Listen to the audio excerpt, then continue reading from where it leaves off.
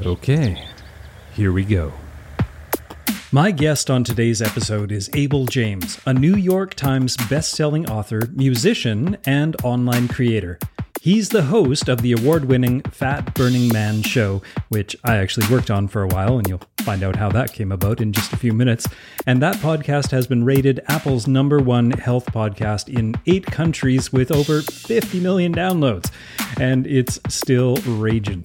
Abel is known as a coach to the coaches and has worked with thousands of people across the world to optimize performance, mindset, health, and longevity. And one of the things that I actually didn't know about Abel until just recently, and I've known him for quite a while, is that he has an AB from Dartmouth College and graduated as a senior fellow with honors with a concentration in psychological and brain sciences. So we do deviate a little bit from the fitness topics, but I think you'll see how it all ties back together. My name is Brock Armstrong, and it's time to get your second wind. But before we talk to Abel, as you've probably noticed, this podcast is no longer in production, but there are so many people who are still listening to each episode and reaching out to me for advice and help and support that I've decided to keep the dream and this podcast alive, which means I'm paying a few maintenance fees out of my pocket. And I don't mean to make this sound like a woe is me kind of affair, because it is indeed a pleasure to have created something that is being appreciated. But if you felt so inclined, you could go to brockarmstrong.com/coffee to, yes, as it sounds, buy me a virtual coffee. And since coffee is easily my biggest vice, I'm what you would call a coffee snob. If you buy me a coffee, I can pay my hosting fees with all the coffee money that I save. So win-win situation here. So go to brockarmstrong.com/coffee and help keep this podcast and my fancy coffee habit alive. That's brockarmstrong.com/coffee. You know, every time I bring up the title of your podcast, Fat Burning Man, I always want to sing, Fat Burning Man, Please what I can, fat burn. So I can't help but start the podcast like that. So welcome. Thanks for joining me on this episode of Second Wind Fitness. You know, Abel, I don't know if you remember the exact moment that we met for the first time, but I believe so. If it's the same time I'm remembering, yeah, Paleo FX, right? Coming up to the stage. Did I boss you around? I never felt bossed around. I felt like someone was doing their job. Well, so for the people listening out there, so I was a stage manager at this wonderful, huge conference in Austin, Texas called Paleo FX, and I was running the main stage. And Abel, I think you were about to moderate one of the first panels of the day. And so I'm running around on stage, making sure everything's working and getting everything all set up. And I needed somebody to check one of the speakers on the other side of the stage. And I was looking around and I was like, my radar just went, musician, he'll know what to do. And I'm like, Abel, will you check that monitor for me? And I don't think I said, please. I don't think I introduced myself. I just like, Abel, check that monitor. And you're like, yeah, no problem, man. Sounds good. And you checked it. And then later in the day, I was like, came up to you a little sheepish, like, by the way, I'm sorry for bossing you around, but gave you my background as like the podcast producer for Mark Sisson and Ben Greenfield and stuff. Yeah. Gave some context. And then, of course, the stage manager for that stage. And by the way, and then we, soon after that, we started working together. So that was, I regret the exact way that we met, but it turned out well. I have no recollection of any sort of bad vibes whatsoever. I know the feeling when you're supposed to be running a live show or a live gig and a monitor goes out or something's not right, and you got to have someone running around, but they're in the bathroom. Like, where's the hell? I don't know where they are. So I totally empathize with that position you were in. And then, you know, it's like you're one of us, right? Like you've seen so much of the inside of so many different businesses and the way that people kind of go about all of this. And I really appreciate your perspective. In fact, I had a dream last night that I was in a hockey arena listening to the Frozen Puck song, the Frozen Puck to the Head. Wow. And that was a legit dream that I don't know why. I've never had that dream before, but it just so happens I'm recording this today. So That can't be an accident. That our brains work in mysterious and magical ways. They do. But the whole thing, like the reason that like I knew you were a musician, I know your background, and I know so much about you. And at that point, we hadn't actually met. But there's such a wonderful thing about podcasting, that getting in somebody's ear, and thank you to all the listeners out there who are allowing Abel and I into your ears right at this moment. Indeed. Because it really is this intimate situation, and you get to know people or feel like you know them in such a meaningful way, even though you haven't met them at all. So like I really do appreciate anyone who's listening to this podcast right now, and you, Abel, for putting yourself out there for, is it 11 years you've been doing the Fat Burning Man podcast now? Yeah, something like that. Wow. It's kind of nuts. Not every single week, though, I will say. We've taken little breaks here and there. We've put out shows. But yeah, 10 years and kind of amazing. Sometimes it feels like a lot shorter than that. Sometimes it feels like a lot longer than that, too. I bet. Yeah, I bet. And actually having that longevity is exactly the kind of stuff that I want to talk to you about today, because I mean, first of all, what I'm really interested in is, like, if you go to your website, you're not shy about your past, about how you were overweight. You were really buying into and exemplifying that the conventional wisdom of nutrition and exercise, and or lack thereof, that was going on at the time.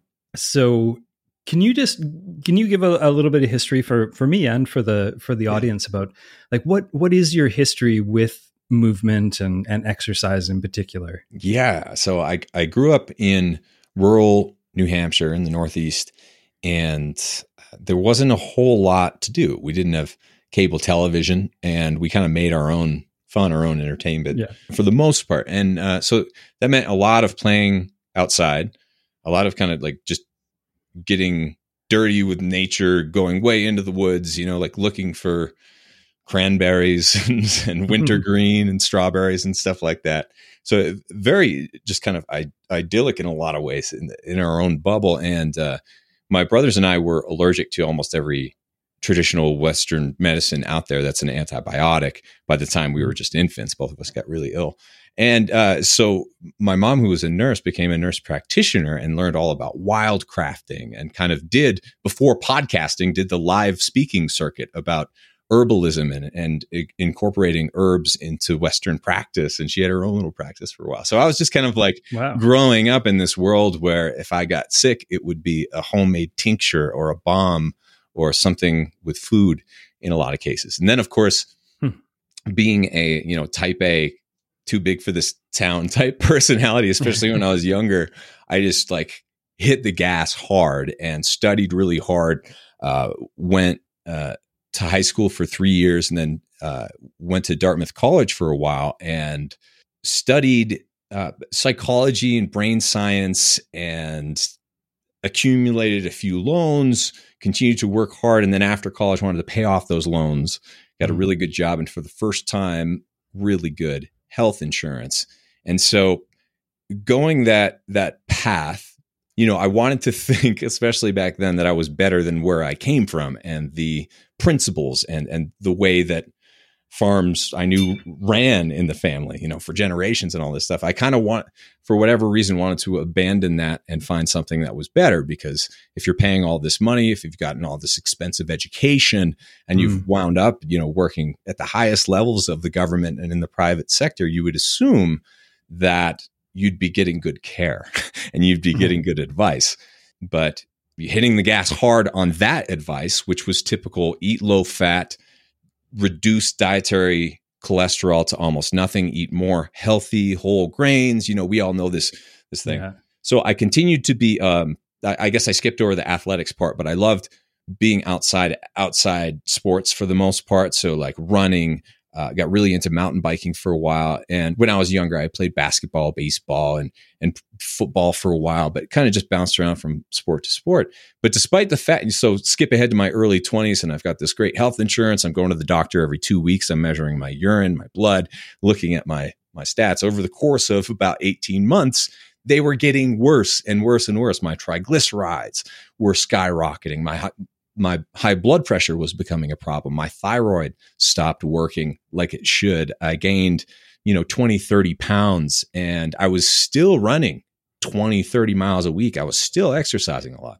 Yeah. And so that eventually came to a head when I lost everything in an apartment fire, and all I had left was my big fat face and my non-fit body. And I'm like, all right, bub, let's make let's hit the gas on this one and figure out what you did wrong. What a way to sort of force you into a mindset shift, I guess, to lose kind of everything and need to go from scratch. Well, I'm grateful that it wasn't a direct health problem. Like for a lot of people, it's a heart attack, right? Or someone close to them dies, or you get seriously ill. And that's the thing that's like, okay, now I'm going to take my health seriously, right? Yeah.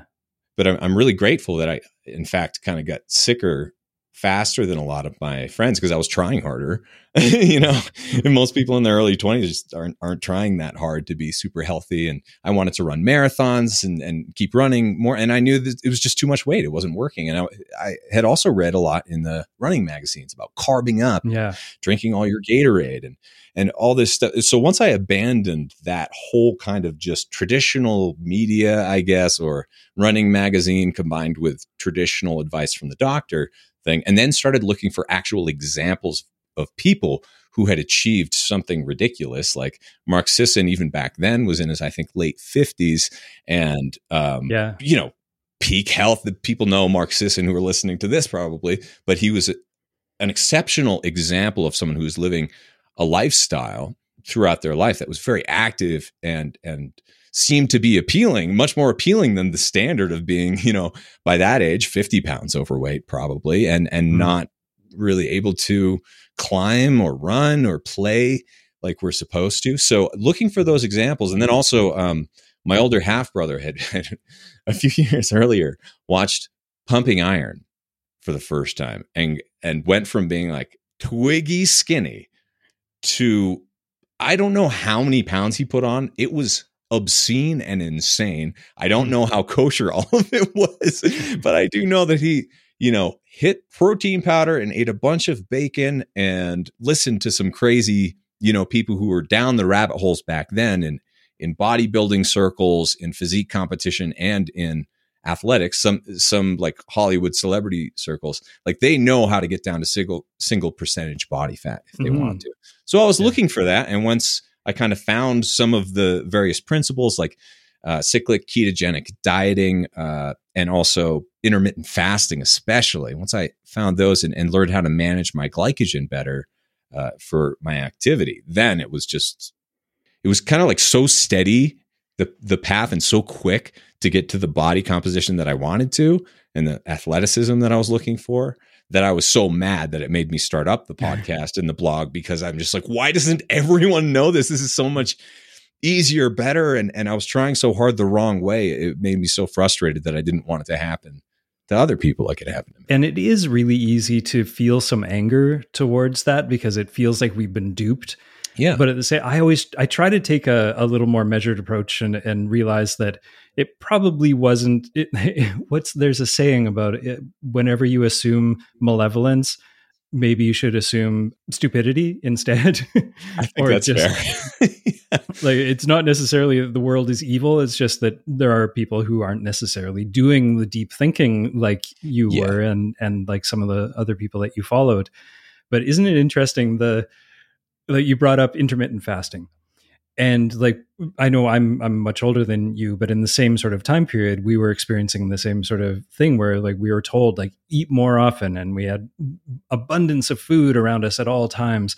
Mm-hmm. And then this idea of intermittent fasting just sort of dropped, and it's like this newly labeled shiny thing that we've discovered. But when I look back at my childhood, my dad skipped breakfast a lot. Mm-hmm. But it wasn't called intermittent fasting. He just was busy or wasn't hungry or whatever. Nobody made a big deal of it. It was just missing a meal, just skipping a meal.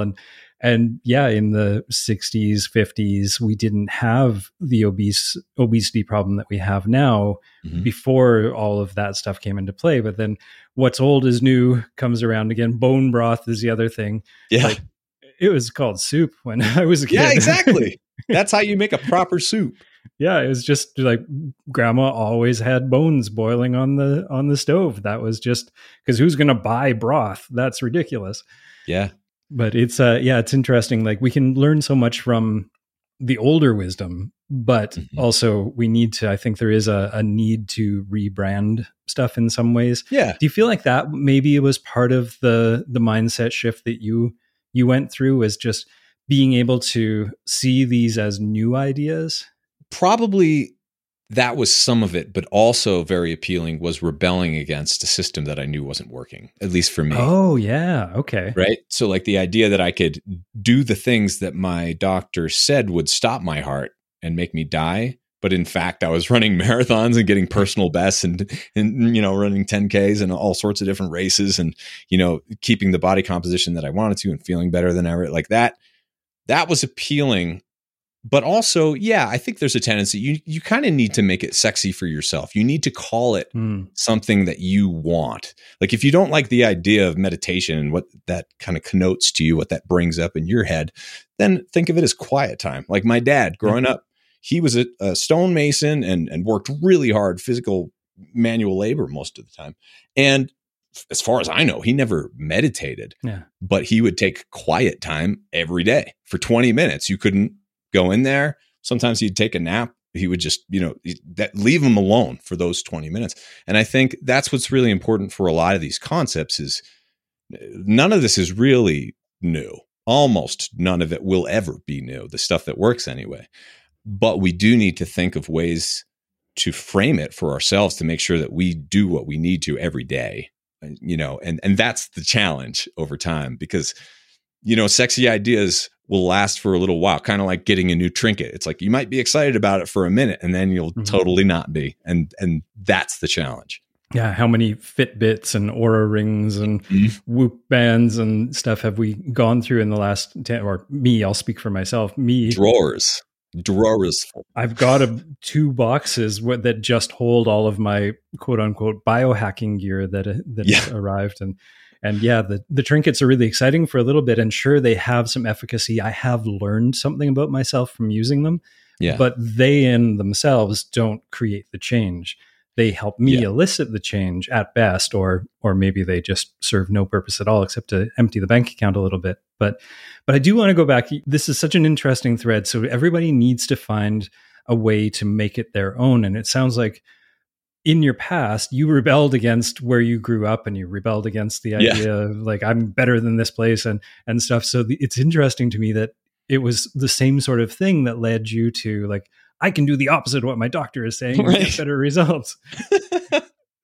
But you know what? I think another big piece of that is that I don't have to check in with someone first before I make a major decision with my diet, with my exercise. I don't have to like call up. I mean, I guess I'm talking on a podcast right now. You should always consult your doctor before you do anything. But for me, the idea that you didn't have to check in with that person and follow all of that advice, whether you agreed with it or not, was exceptionally appealing to me. And then, following your own intuition and judgment and doing your own experiments, meeting people along the way and be like, do I trust this person? Do they walk the walk or not?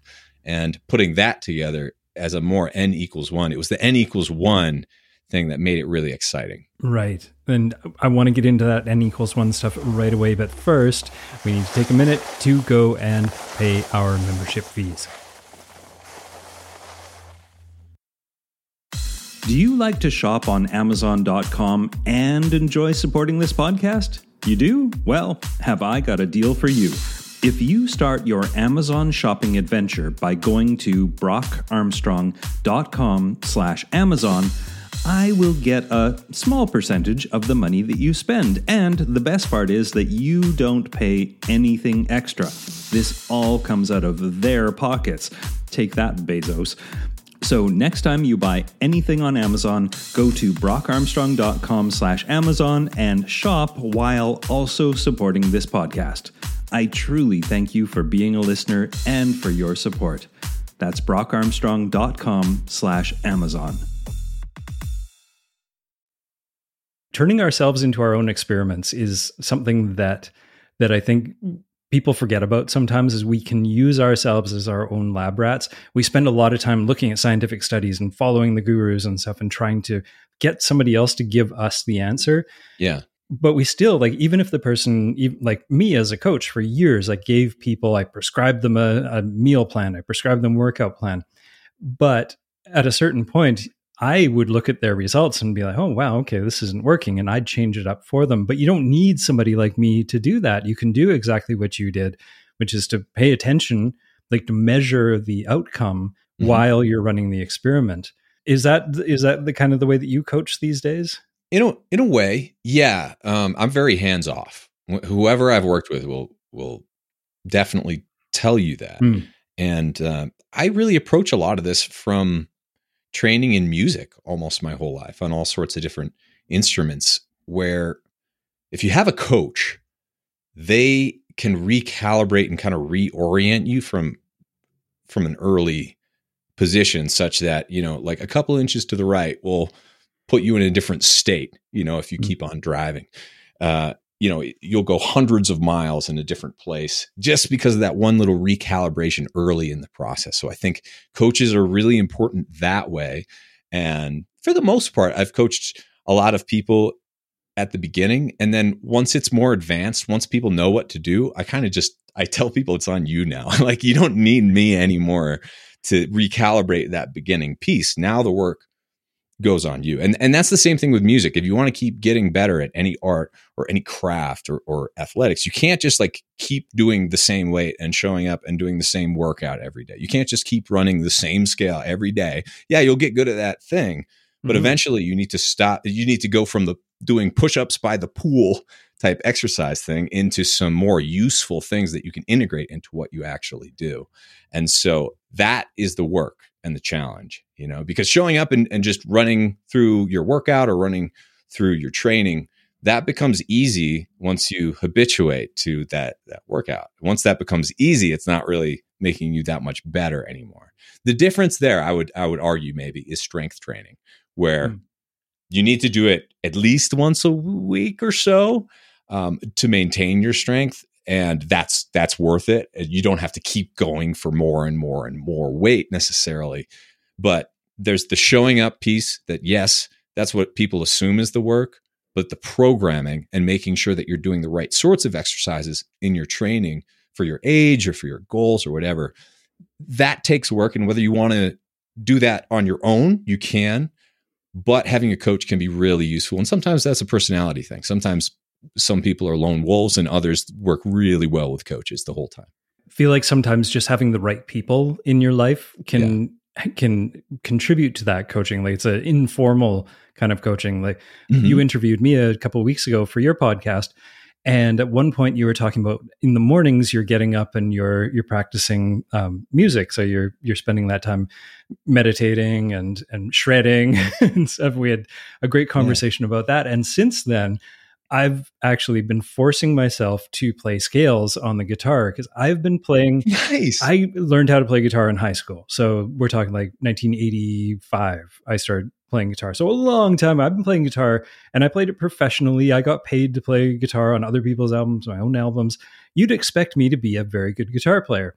And I am, but I don't know scales, and I've always avoided them. And you inspired me. You sort of coached me, I guess, in a way, by talking about that. And I realized in my life that I've been taking the easy route on guitar. I keep playing the same kind of chords, the same kind of figures. Occasionally I learn a new lick or two, but mostly I'll fall back on stuff that I learned in the 80s and the 90s. Is there, like, in your background with psychology and brain science, is there a real importance to doing things that you kind of suck at? Like, is that an important thing? Yeah, because I started playing guitar pretty early too, and it's the same deal. Like, once you've been playing 25 or 30 years, even adding a new lick in there isn't going to do much for you. Yeah. There's just too much of this. It's fun. Yeah, it's fun, but there's a big snowball, and you just keep, kind of doing the same thing. It's a trap. It's also very comforting. It depends on why you're doing it. But if you want to get better, which is the challenge that I was taking on, then you kind of need to go through the motions of the fundamentals, the fundamental exercises, right?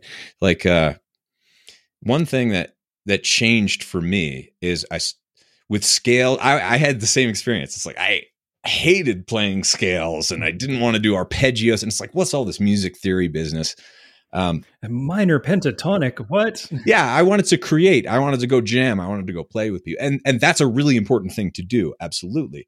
But what I didn't have the air quotes, time or patience for, or discipline for maybe, was sitting down and just even for 10 minutes. So one of the things that really changed my mind about that was a couple of years ago, I got in touch with a guy in the UK who was one of the best bebop guitar players and other instrumentals. Like he plays everything pretty much at just like max level.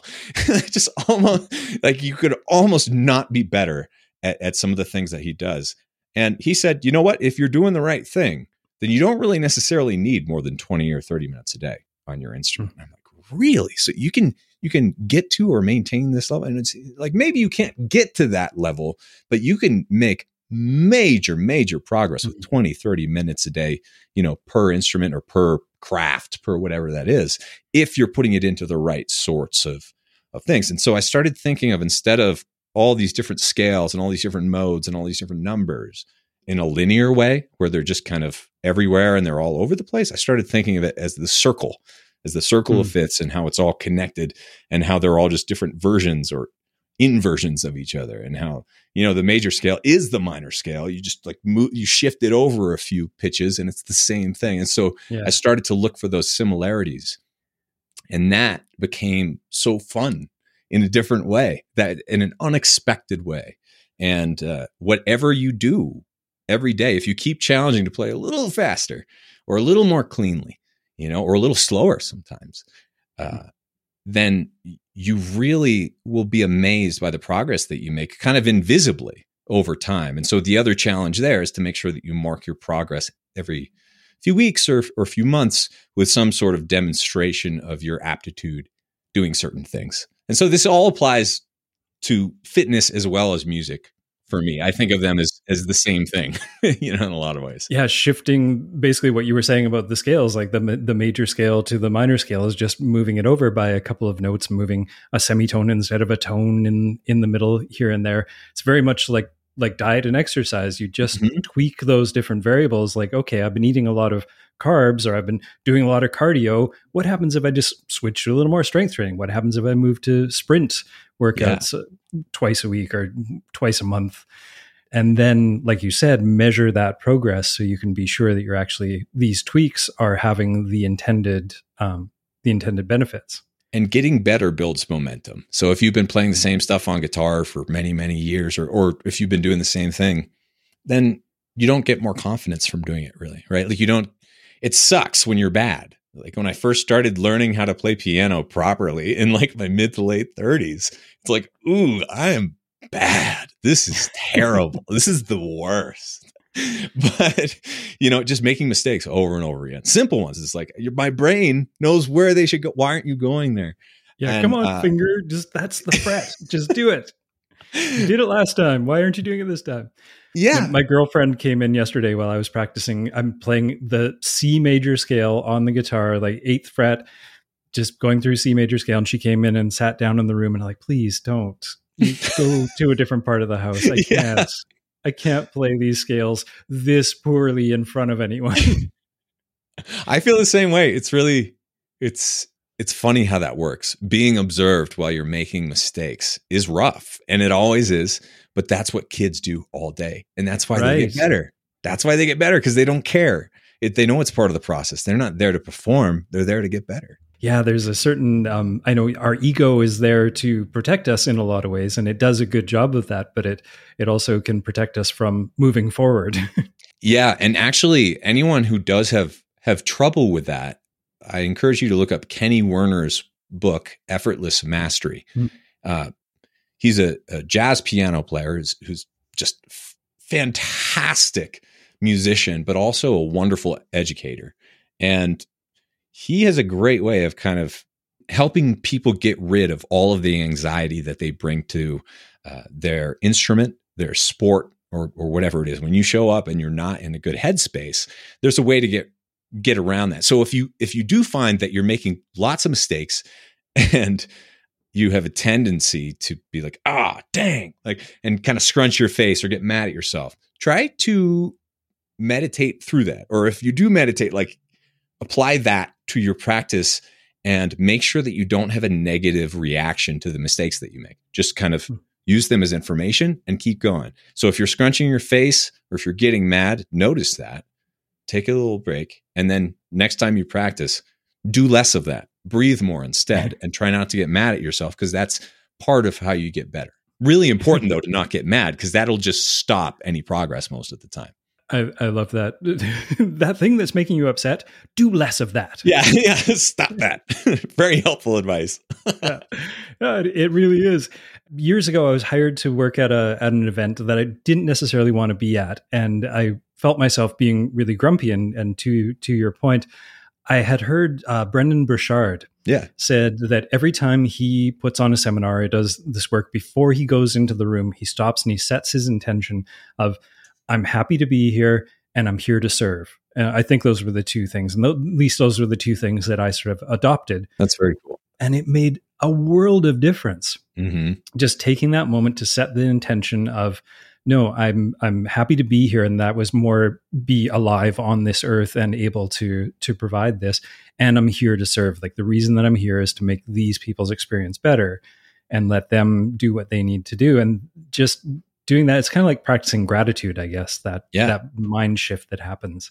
But doing it in action, right? That's the real challenge. Because doing it, you can be grateful when you're sitting there in a room by yourself. But when you're in the middle of traffic, right? When someone just like stole something from you, that's when you really need it. And that's when you need to use it. Right. So we've actually, I think a few times now, we've mentioned people who have sort of inspired us along the way. And I like to think of them, I guess, like in terms of this conversation, as unintentional coaches. And you always say, like on your website, you say, I'm not a guru. I'm not an influencer. I'm just passing the information. Like you consider yourself more of a conduit. But you were on the TV show, Whose Diet is Best? Is that what it's called? My diet is better than yours is what it's called. It's more petty sounding. Yeah, it's even worse. But I think having your podcast is wildly successful and has been around for a long time, and as many people have heard it. But I feel like getting on it's sad but true. But being on television gets you in front of that many more people. Do you feel like? Yeah, for sure. It was a weird experience. I bet. Can you talk about that? Like being the sort of the coach to the millions of people who were watching the show. Did you think of that, or were you really just focused on the one fellow? Yeah, it's fascinating because you're supposed to do, at least back then, TV shows in a vacuum where you don't talk to anyone about what's happening. And like, meanwhile, I'm recording a new episode of my podcast every week, like, and you can't from the bathroom of the apartment in Atlanta where we're like shooting, like literally I went in the bathroom to record the intros because it had a white little thing and it was a tiny little dinky apartment. But anyway, I focused on continuing to do that work, that whole podcast and kind of business thing, and also layer on top of it coaching Kurt and doing the TV show. So it was really hyper focus at the time. They were 14-hour, 16-hour days, a lot of them. No drinking for me. For me, when it gets like super crazy or I take on a big thing like that, I really clean up where I can. And getting rid of booze, as much as I enjoy it, I really do. It's a really easy thing to kick out when I need to get serious because I feel so much better. And I have like an extra 30% energy every day the next day, and I need it sometimes, right? Yeah. I'm with you there. Even just holidays. Like if I go to visit my family for the holidays, I just eliminate alcohol for the whole thing, because then I know I'm actually going to enjoy myself, be there for people a little bit more, and just be a little more positive. It is a really easy one to just take out of your life and an easy one to get rid of. But anyway, sorry, I just wanted to. Yeah. So cleaning up our own personal lives, Allison as well, because she was working really hard keeping everything running as we were in Atlanta filming this show, but hyper focused on Kurt, but also not like showing up at 4:30 in the morning to wake him up for a run or something. Like that's not at all what I was doing. More a relationship for someone where you're there and you're with them, not above them. You're going through it together. That's how I thought about it with Kurt the whole time. And so they called us experts on the show, and I would always just like cringe. It's like experts and what? And who are you, ABC Television, to call anyone an expert in health or whatever? You know what I mean? It's just kind of absurd. So it was very much a TV show, and that was an educational experience for me in all sorts of ways. So ironically, yeah, like this whole time I've kind of been trying to coach people, if anything, by example. And I'm there to answer questions, just as someone who's like a little, you know, if it's belts in karate or something, then it's like the guy who's just like still there. He's not the guru, he's not the master, the teacher, but he's just like in the corner kind of doing his thing because he's, you know, at a more skilled or advanced level because he's been there for a few more years. But it's nothing special. He's not above you. And that's how I wanted to frame it. And then as soon as the TV show goes live and comes out, millions of people watch it. You know, it's primetime ABC, and I'm positioned as like this expert who silly enough on the show, even though my guy lost the most weight, the most fat, and by far the most body fat, like not even close, because of the way that the reality TV show measured it, we got runner up instead of even one. But it didn't matter because people saw with their eyes, like the difference that Kurt. So he was the only grandpa on the show. Like basically everyone thought he had no chance. Yeah. And they wanted us to lose hard, especially the ones eating bacon and pumpkin pie. And so they wanted us to lose so hard. So the production crew was baffled and befuddled by him losing over 10 pounds a week, multiple weeks, and crushing the fitness competitions and also the weigh-ins over and over again. And after that first episode aired, we had to drive like 2 hours to go to a Motel 6 to get a TV because we lived in rural Tennessee at the time. And so we were like in Nashville or something watching it on TV, and it was like immediate for the next year and change. I could not go almost anywhere without someone just like coming up. And the weirdest part was before that, like people who listened to the podcast it felt like my people. Yeah. Right. Like people who were into listening to the Fat Burning Man and the Primal Podcast and Greenfield and all that. It's like, these are our people. And then as soon as the TV thing happened, it was like, one person would come up and it's like, I recognize you. I know you from something. Take a picture with me. And then someone else would like recognize them recognizing me. And they come up. It's like, what are you famous for? What was he on? And then it's like, he was on TV. This would happen in gas stations. It would happen. Like people would stop their cars and get out. I'm just like, wow. What is happening?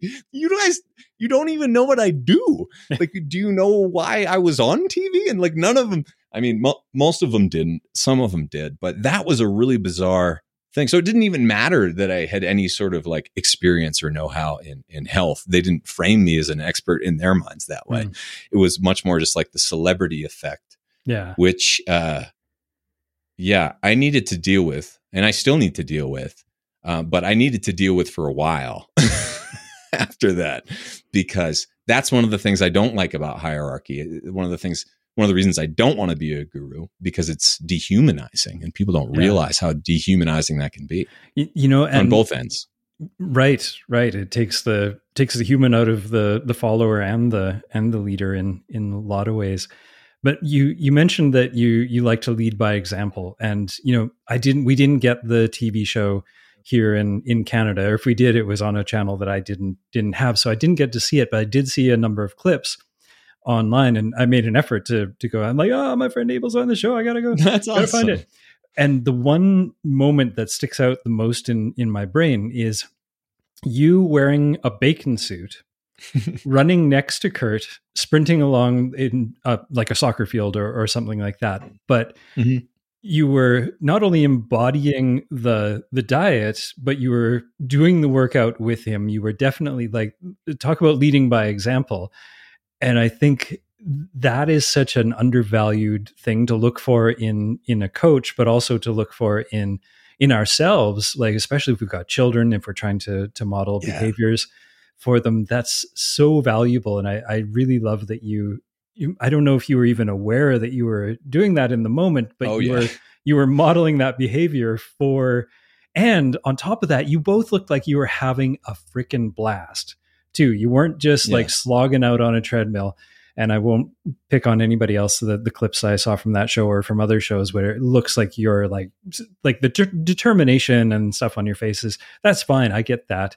But there's a certain amount of, if you can find joy in what you're doing at all times, it makes such a big difference. And I really appreciate that about your approach in general. Yeah. I think it's really important for any of the coaches out there to or parents or refresh themselves with how hard it is for the people they're coaching to make mistakes in front of you, right? Like what we were talking about before, to even just be overweight in the presence of someone who's ripped is tough. And I've been there too, right? Like, but if the person who's ripped and supposed to be a guru is dressed up in a silly bacon costume, just like dancing around in a field, then it's hard to feel sillier than them. And that gets back to kind of beginner's mind. It gets back to the child's mind. When you're learning something, when you're getting better, you need to be open, not closed. You need to be ready to laugh. I think that is a wonderful place to transition. I like to get people who are on the Second Wind Fitness podcast to just give the audience 3 things that they can start applying to their life today. I know that's not an unusual thing for podcasts to do, but I love to give the audience takeaways. I think that is a great number 1 right there that you gave us. But can you give us a couple more little nuggets? Yeah. My wife, Allison, said last night, actually, I'm so grateful that, and I can't remember exactly how she said it, but she's just like, I'm so grateful that you encouraged me to write and just free write and sketch in a little journal, whether it's about anything. It doesn't matter whether it's to-do lists, whether it's just doodling. She didn't really do that so much before. We all used to it. We did it at some point, but the idea that you could just have a blank page and fill it up with whatever you want, you start to learn how important that is once you start using that. And then also she said the same thing about reading. Like, I really didn't read that much before you, but I think it's just, once again, leading by example. Like how do I spend my time? I wake up and I do what you said, and I write in my journal, and I'm writing in a sketchbook or something for a large portion of the day. No computer, no like electronic intermediary between me and what I'm creating.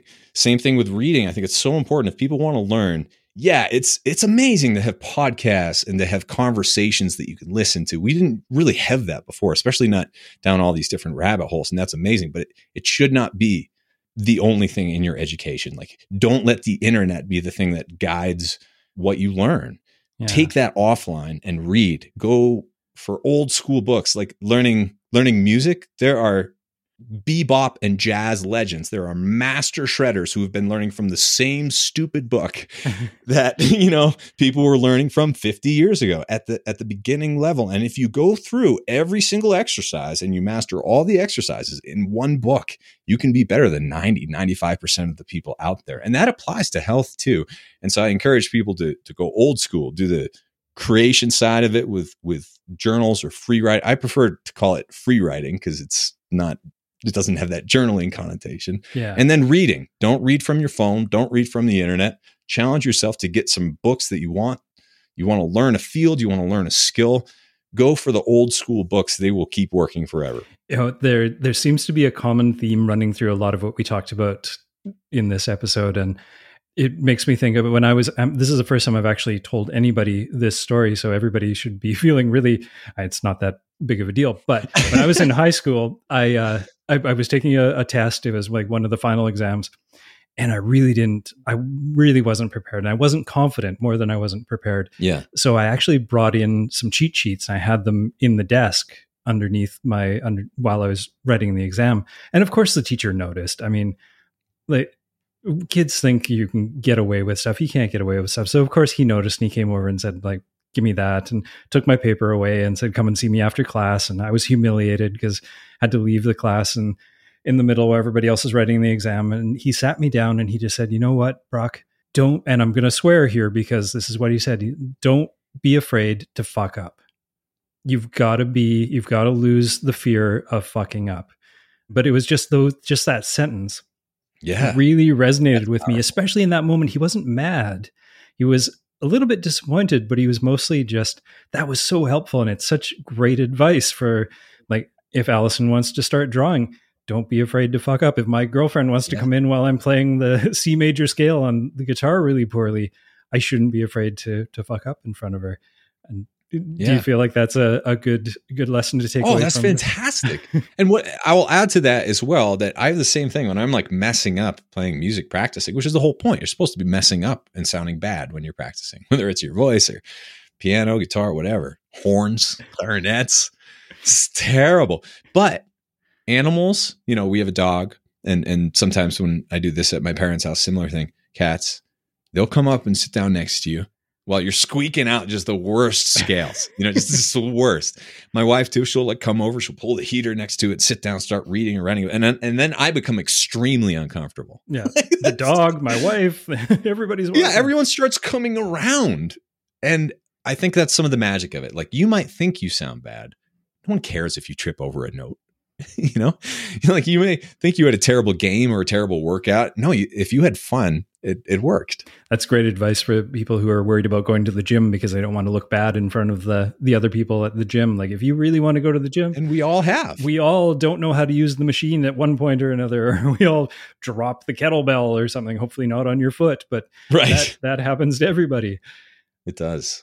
Well, this was a crazy meandering conversation, but I really love where we ended up here. So I'll make sure to put links to Fat Burning Man, and we didn't even talk about the wild diet or your supplement lines. Like, you're a man who has fingers in many different pies, but if you could choose one pie to direct people to, what would it be? Yeah, probably the most relevant pie would be fatburningman.com, where you can find our recipes, a similar version of this show, except with me hosting and Brock as the guest. And less swearing. I encourage you to check out that interview. And also, along those lines, Brock, we've collaborated in different forms over the years, and anytime you want to, and people listening out there, he's one of the good ones.